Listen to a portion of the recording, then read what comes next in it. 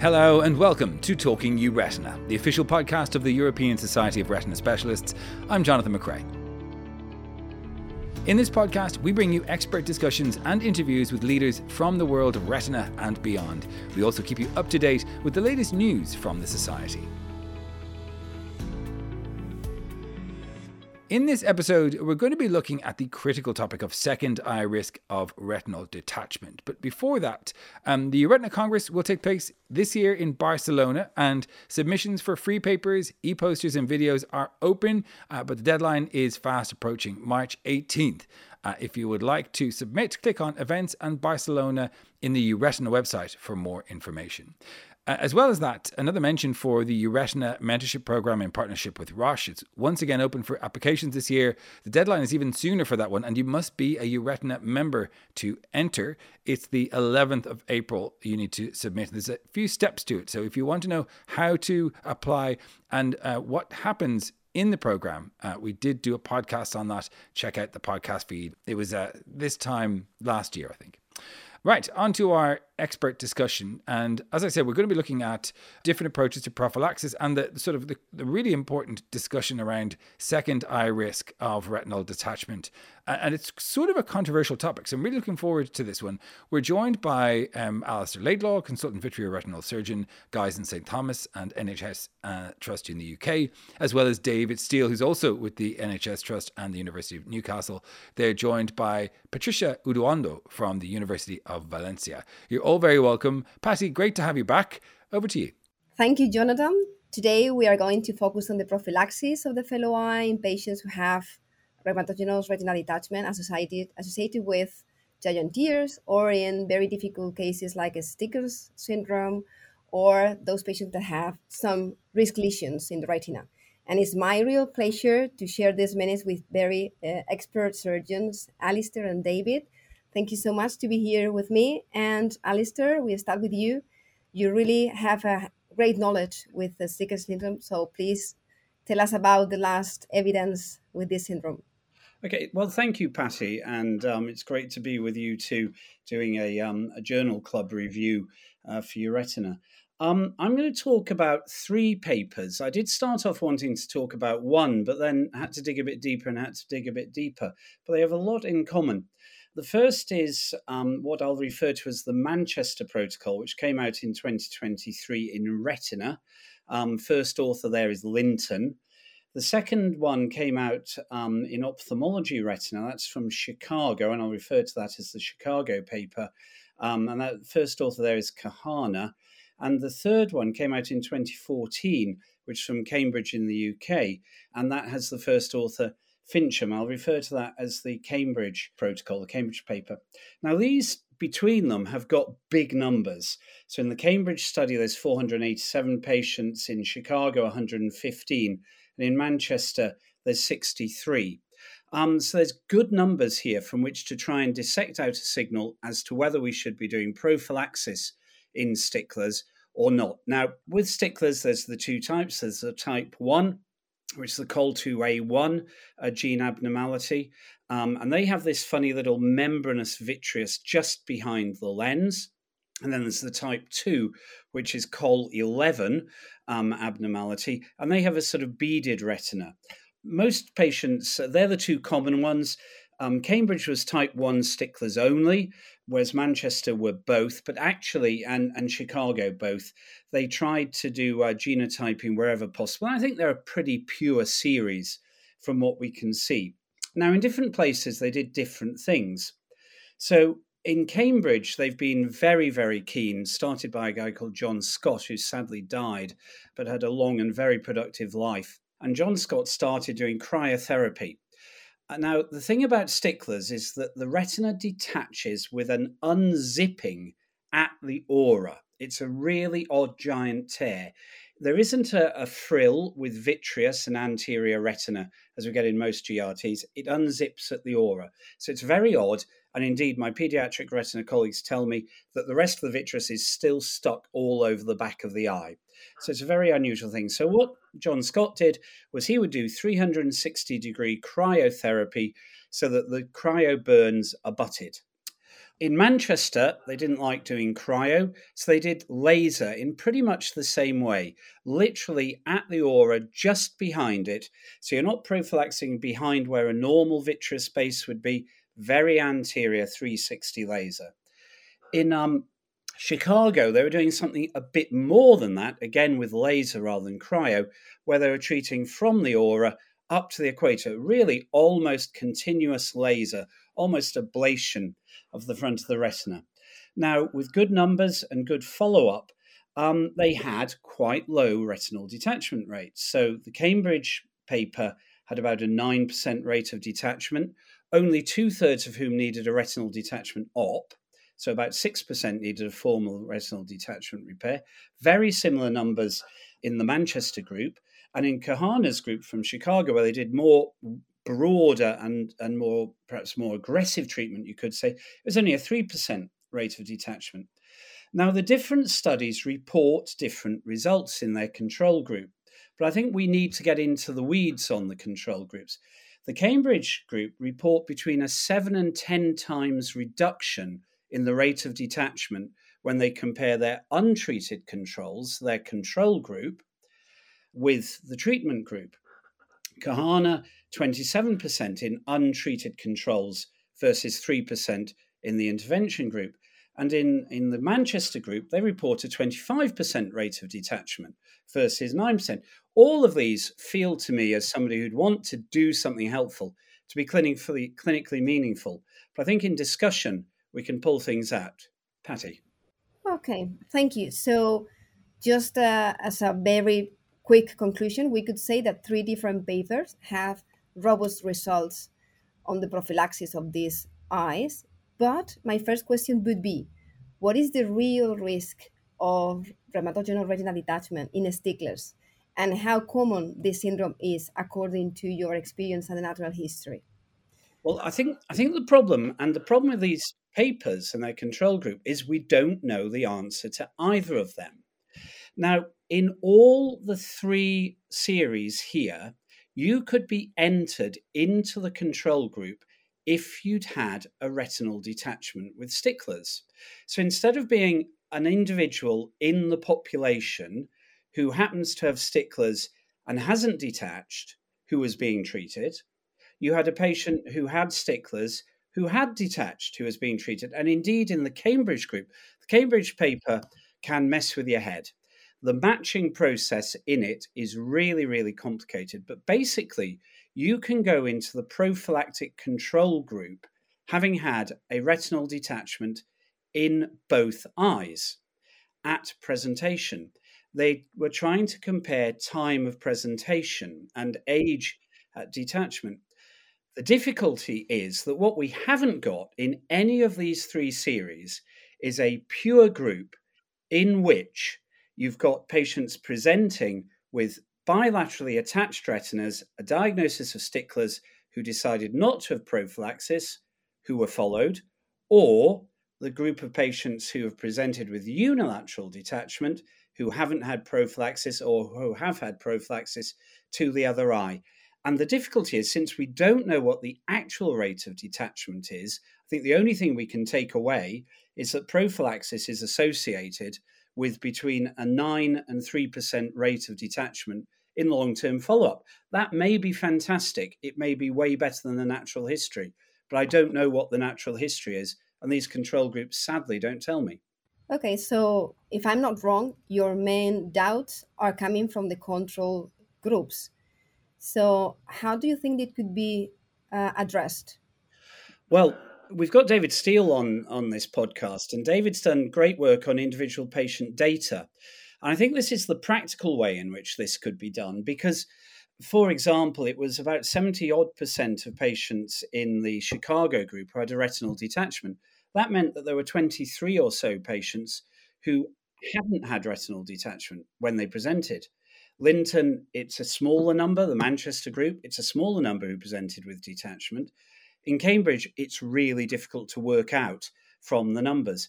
But if you go for individual patient data, you can construct, I think, those pure control groups. And then depending on what numbers you've got, you can try and match them on age at presentation or length of follow-up. in order to try and eke out something that's really, really useful. The other way, and the classic way that we should say, is a randomized trial. But the problem with a randomized trial is it relies on something called equipoise.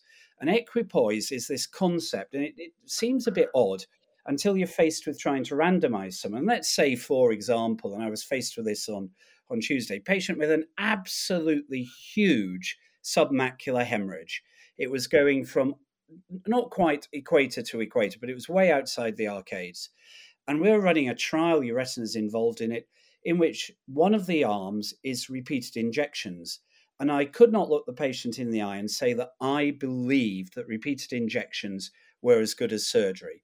So it didn't have equipoise, so I couldn't persuade the patient to take part. These doctors who are doing this Sticklers prophylaxis, they're faced with kids going blind all the time. They're surgeons. They like to do things. They believe in prophylaxis. So the big groups who are already wedded to prophylaxis, I don't think would favour a trial because it would take them so far out their clinical comfort zone and belief. So I think it'll have to be individual patient data. I mean, the difficult thing is that we, from what you've said, we don't know the true fellow eye risk. So we know that roughly in a normal detachment, obviously it depends on follow-up, is less than 10%. But we don't really know what it is in Sticklers. Is that right? Or could you pick that out? A pure fellow eye risk? Well, I can't. I think you probably could, but again, there's the problem that if you go to a centre where they believe in prophylaxis, you will get prophylaxis on the table with your first detachment. So the number of eyes that don't have prophylaxis, in which there is much follow-up, are going to be very few and far between. So I think this is where we need to go to the IPD, the individual patient data. The other thing is, so if you're presented with someone, a family member, for example, who has had no detachment, what is the risk in them of the detachment occurring in the first eye or the second eye? And indeed, you then get into the issue of the risks associated with prophylaxis. Now, the Cambridge approach of GA, general anaesthesia, and 360 cryo, pretty uncomfortable for a short period, accommodative loss occurring for up to about 6 weeks afterwards, according to the paper. You are talking about an intervention, and every intervention has a downside. Exactly. So just the last comment, I wanted to say what are the final positives from these papers, and also, and the most important, if these results and information is changing your mind or your attitude, and what would you do with the next patient you see with Sticklers? I think I've always had to express doubt with this group. There are two options. One is to refer them to David Steele, because he's an expert in all things. The other option is to refer them to Cambridge if they want to see what are the British national experts. But that is with the advice that if they go there, they are highly likely to be treated, because my expert colleagues in Cambridge are very wedded to this. I just wish we had a clearer signal on which to work. I mean, so one other comment is, so I've got a family which kind of drills this home. I've got a family of 6 children and the mother. Only one of the children's detached, and they didn't have a GT detachment. They had posterior breaks. So it's a really difficult question, as you've summarised, Alistair. Should I treat all the other family members? And if I do treat them, where do I treat them? Because if they have posterior breaks, it's not GT. It's not as simple as GT prophylaxis. Yeah, on the it stands to reason sort of approach, doing laser behind the aura to stop it in unzipping seems sensible. And the detachments that occurred in the Manchester series were actually, there was only 1 or 2 developed a giant tear. They were posterior tears. So you're not with prophylaxis unless you were to do old-fashioned PRP with xenon light coagulation up to the arcades. You're not going to stop all detachments. It's reducing the risk to an acceptable level. Exactly. So we are moving forward to the next topic. So, David, you are just talking a little bit about the judgment tiers, prophylaxis, real risk. You were starting from one paper, but at the end, what happened? Yeah. No, thank you, Patty. And there's a lot of overlap with Alistair's, but some synergy as well, which is great. So just to reinforce, just to recap, that giant retinal tears, detachments, are detachments associated with breaks which are more than 3 clock hours in circumference in the presence of a posteriorly detached vitreous. So there's no vitreous on the posterior lip of the GT. And most are idiopathic. The other groups are trauma, of course, hereditary vitreoretinopathies, which Alice has just talked about. And of course, we do see them with high myopia, but I think most people put the highly myopic in with the idiopathic ones. And it's roughly 2.5% of all the retinal detachments retinal surgeons see. But interestingly, it's higher in certain age groups. So in the 30 to 40-year-old age group, it goes up to 6%. This is based on Beaver's a new retina database data. And just before we talk about prophylaxis, it's an interesting question. But in 2010, in the UK, which is, I'd see if Alistair agrees, but we're largely a group who don't prophylactically treat many things. About 40% of surgeons were treating fellow eyes with giant tears in a national survey. So it's something that people think about. So one of the first questions I was posed to myself is, what's the fellow eye retinal detachment risk in a GRT case? So a bit similar to what I asked Alistair, and it's complicated. So without prophylaxis, it's roughly 20 to 40% of fellow eye GT cases get retinal detachment. But interestingly, only about 10% of them are giant tears. So in other words, 50 to 75% of GT detachments, the fellow eyes don't get giant tears, but they get detachments from other reasons, which I think is really interesting and relevant for the prophylaxis and how we do it. So just one question. So you are saying that the risk of retinal detachment is very high in the fellow eye, really very high, but without another giant tear. Is that correct? That's right, yeah. So it's surprising, but about 50 to 75% of the detachments you get in the fellow eye aren't GTs. They're standard posterior breaks or U tears, as we see in normal cases. And are there any additional variables associated to that really high risk of retinal detachment? Yeah, no, that's a great question, Paddy. So high myopia there's a nice paper from Nijmegen in the Netherlands on this, recently published, but they found that high myopia in somebody with a GT increased their fellow eye risk. And also if the GRT was more than 5 clock hours in length, that also increased the risk. And finally, of course, we know that cataract surgery increases retinal detachment risk by about 4 times in standard detachments. And we would expect it to be the same in a giant tear detachment. So if you have phaco surgery, you get 4 times the risk than you would have had if you didn't have the phaco. And finally, just also relevance in this, interestingly, if most normal detachments have got around about a sort of 8% family history, but in GTs it's about 15%. So there's more genetic factors involved in GT detachment. Okay, any comment on that? Yeah, I was going to ask David, what do you think the syndromic rate is in this? How many of these, if we dug down, would be genetically determined? Yeah, no, so that's a great question. So on the paper, so the 3 papers, which I'm going to talk about with prophylaxis, there's a paper from Rotterdam Group, Jan van Meers, senior author. There's a paper from London, Peter Lever and Tom Wolfensberger. And there's also a paper from the Genoa Group who published on laser prophylaxis, and they all restricted their cases to idiopathic ones, non-hereditary. But if you look at GTs as a whole, I think hereditary cases account for less than 50%. So it's probably, it's difficult, as you know, but it's something like 20 to 30% from my feeling from the literature. So the mandatory next question would be, they are linked, so you can probably answer both at the same time. So how much does the fellow eye treatment reduce the risk of developing this retinal detachment? And you have commented the additional or associated variables, but are not really retina abnormalities. You are talking about the cataract surgery and the myopia itself. So how would be the prophylaxis done in these cases? Yeah, so to answer the first question, so roughly speaking, summating those three papers I mentioned that have looked at prophylactic treatment, they roughly reduce the risk of retinal detachment in the fellow eye by about 50%. But most of the detachments that occur after prophylaxis are actually localized anterior ones, or if they do progress, they're usually macular on. And only after prophylaxis, only about 1 to 2% of detachments in the fellow eye were macular involving. So, there was to my mind, the three papers, putting them together, showed a distinct benefit from prophylaxis in idiopathic giant tears to reduce the risk of macular-involving retinal detachments in the fellow eye. And so the key question which you've just posed, Patty, is, how do you do the prophylaxis? Because you can't just treat them, I don't think, with a single band of laser at the near the aura, as you possibly been suggested in Sticklers' eyes.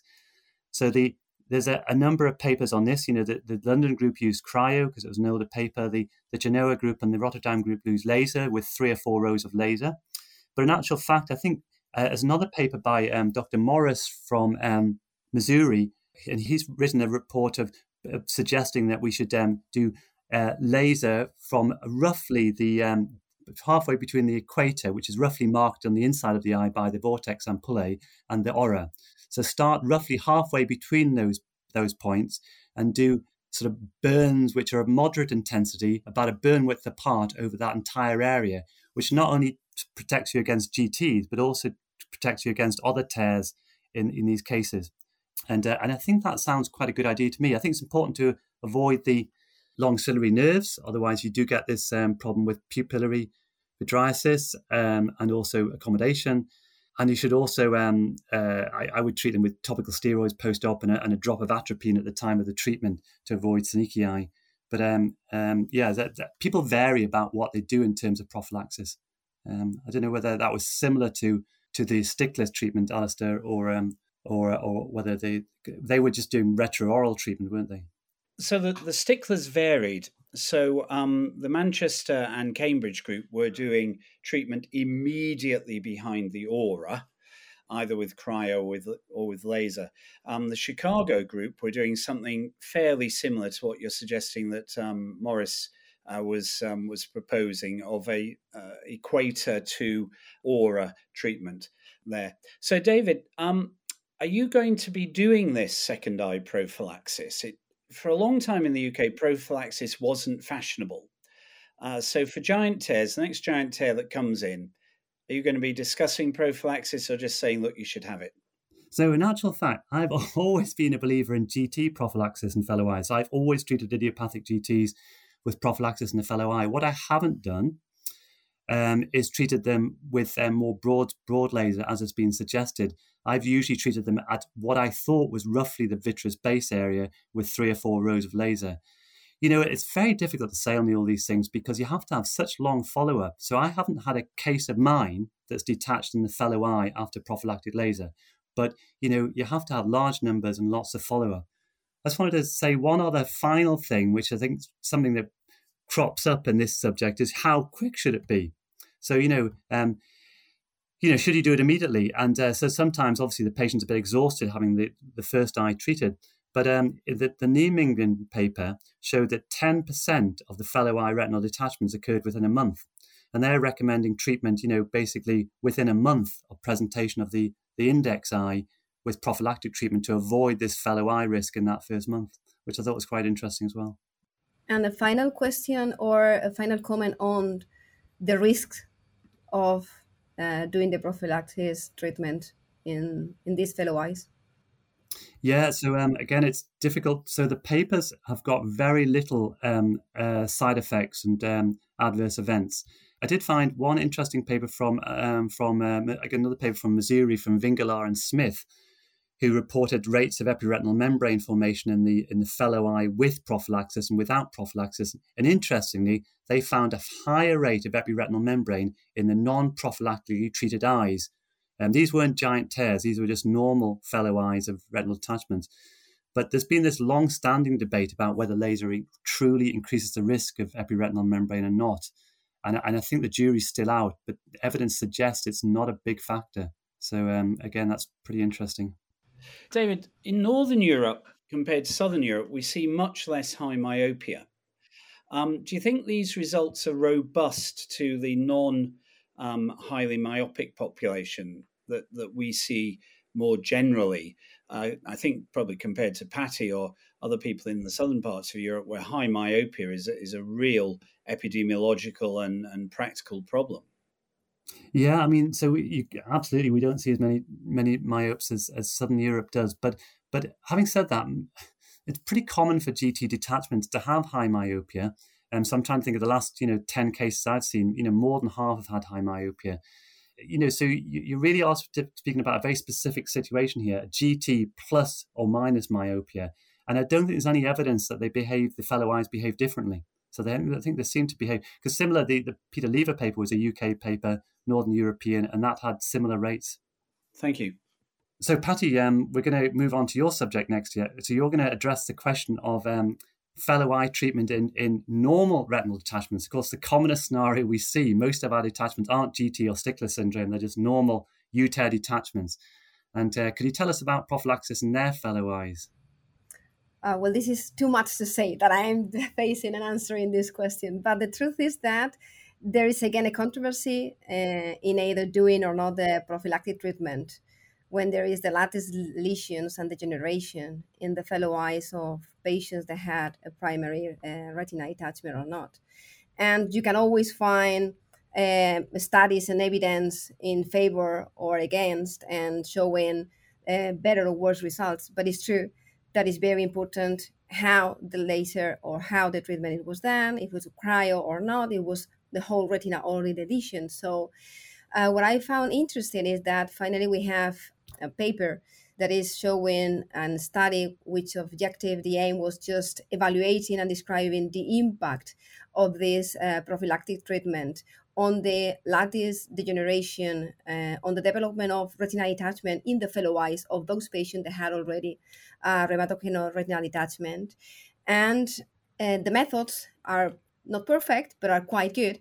This is a retrospective study. It's a case series of patients with retinal detachment, and they just divided in two cohorts, those patients that received the prophylactic treatment or not. And the good thing is that the follow-up is very long. It's up to 5 years. And they excluded all the patients that had other retinal abnormalities in the fellow eyes. So they excluded any other causes of retinal detachment that were not rheumatogenic. And finally, they excluded these fellow eyes that were symptomatic.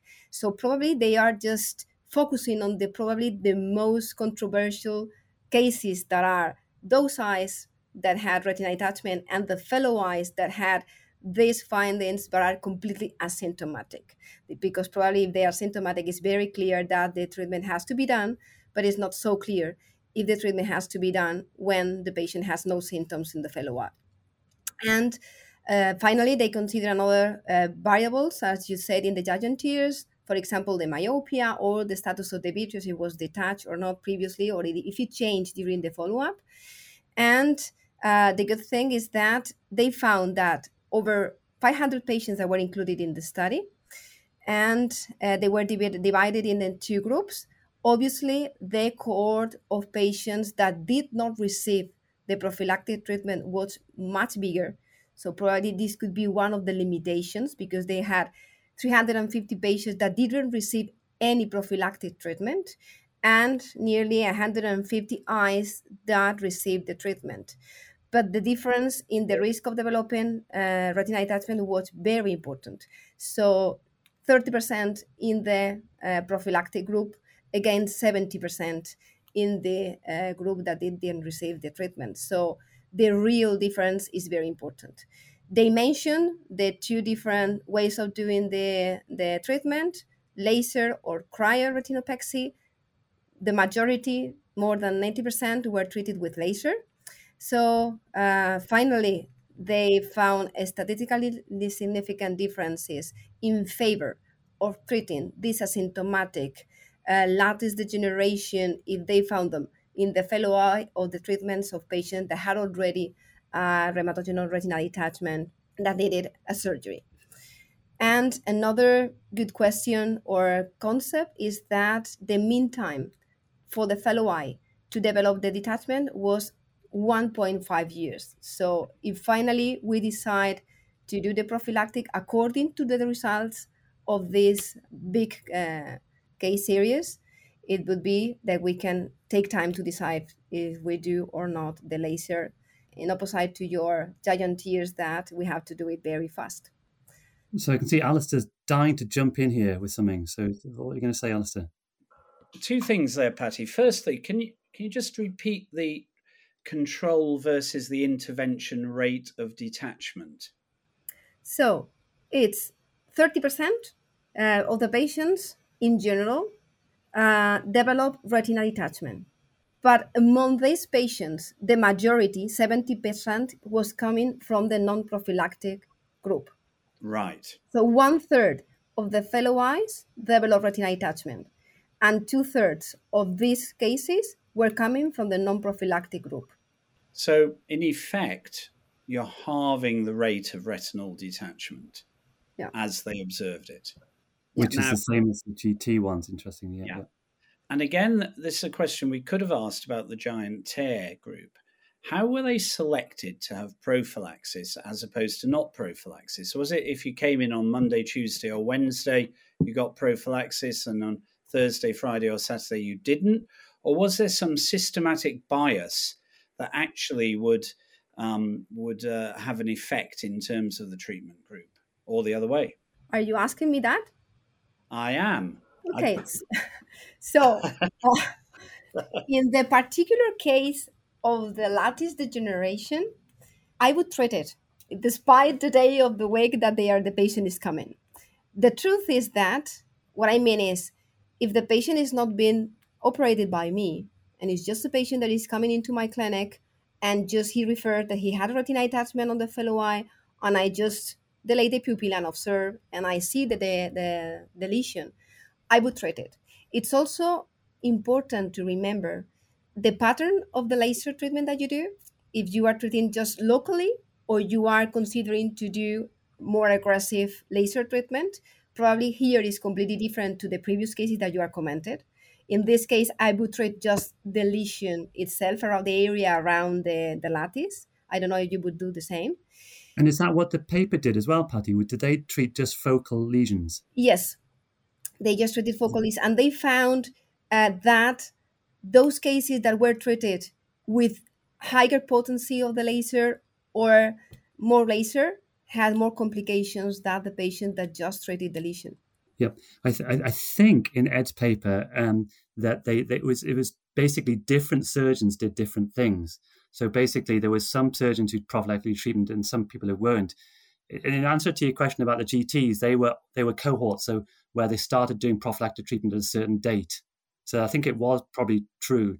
And although obviously that means that you get different follow-up lengths on observation. That does suggest that these are actually close to relevant control groups, doesn't it? If you've actually just got, it's fairly random if you turn up to say Ed Ryan as opposed to Rob Morris, his partner, in terms of whether with your retinal detachment. So that's a bit of a random allocation, isn't it? Yeah. Yeah, it's fair enough. I think so another thing that often comes up is, did they take any account of the vitreous status? So it's long been said that if you have a PVD, you're less likely, obviously, to develop a retinal detachment in the fellow eye. Did they comment on that, or have you got any thoughts on that? Yeah, I think this is a very important point because the vitreous is very important in these cases. And more than 80% of the patients had no pre-existing PVD in both cohorts. And the good thing is that it seems that the vitreous didn't detach in the cohort that had the prophylactic laser compared to the cohort that didn't receive it. So you have less chances of vitreous detachment if you do the laser prophylactic than if you don't do it, which is also important, probably in having less risk of having the detachment. And did they comment on how they diagnosed PVD? Because was it a vice ring or was it OCT, or did they comment on that, or maybe they didn't? Yeah, mainly OCT. Okay, which is, yeah. So yes, and it's been widely published about protocols to detect that, hasn't it? With including the disc and so on. Yeah, and what about phaco surgery? Did they did that have any bearing on the rate of detachment, or whether they treated prophylactically, whether they had a phaco, or whether they were going to have a phaco, or anything like that? Well, this is a good question. The truth is that even if probably the phacoemulsification is the higher risk to develop a retinal detachment if you have any risk area or abnormality in the retina, there is a statistically significant difference in the group that had this prophylactic treatment compared to the cohort that didn't, but the difference were not so big. So this is surprising to me. So it's statistically significant in this case, in this study, but the difference is not so big compared to the other numbers and results that they show. So to me, it makes no real sense considering the real risk of lattice, which we know that it's probably the most important peripheral retinal degeneration to predispose to the retinal detachment, together with the surgery that is the other important risk factor. So to me, it makes no sense, but it's like this. So, Patty, if somebody's in front of you and you're talking about doing prophylactic laser to the fellow eye, how many patients are you going to have to treat with prophylactic laser to stop one detachment? I mean, it's a halving of the rate, but if that's from what 30% to 15%, I suppose that's 6 or 7 patients getting laser, which is fairly tolerable. But if you're halving it from 10 to 5, then that's treating 20 patients to stop one detachment. What's your impression of the number needed to treat here? Well, if it's two-thirds, probably you need to treat at least 8 to 9 to prevent one. In the asymptomatic group, again, this is a very particular group. But again, if you decide to treat just the lesion, that it seems that it has no important risks apart from doing the laser itself, probably, even if the rate is not so big, I would do it. What Yeah, about you? it's not a vast effort to put 3 rows of laser around the outside of some lattice, is it? And it's not likely to harm the patient. So I think your number needed to treat is going to be considerably smaller than your number needed to harm. So I think it's probably a good option.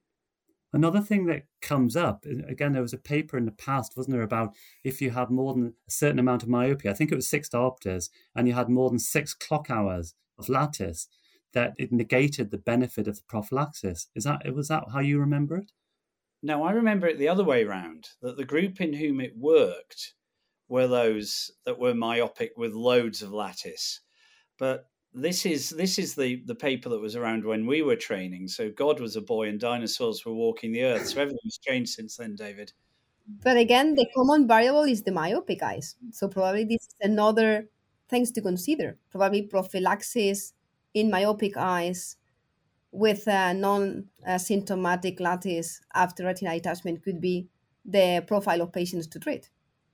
Yeah, I guess what we need to know is we need to, in any one individual person, we need to have a risk calculator for their fellow eye risk, which will be based on myopia, age, phakia, etc. And that would be pretty useful, wouldn't it? And their PVD status. Yeah. So, because if you look at overall in fellow eyes, the risk is about less than 10%. But by the sounds of it, in the series you presented, Patty, it was significantly higher, the fellow eye risk. Yeah, which suggests there was perhaps some selection. Yeah, the numbers for bilateral detachment are very high, it's true, for this series.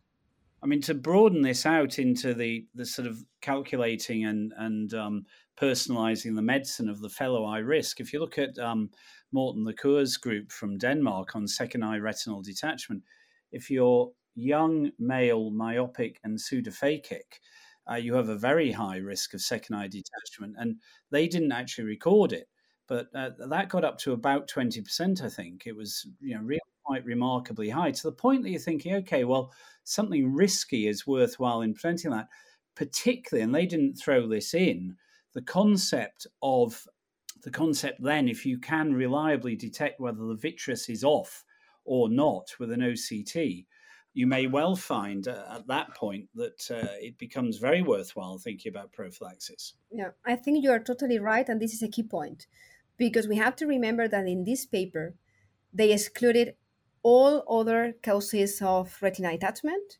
and those cases that have any other findings in the fellow eye. So they are just focused 500 cases with lattice, asymptomatic but lattice. That's why probably the numbers are a little bit higher.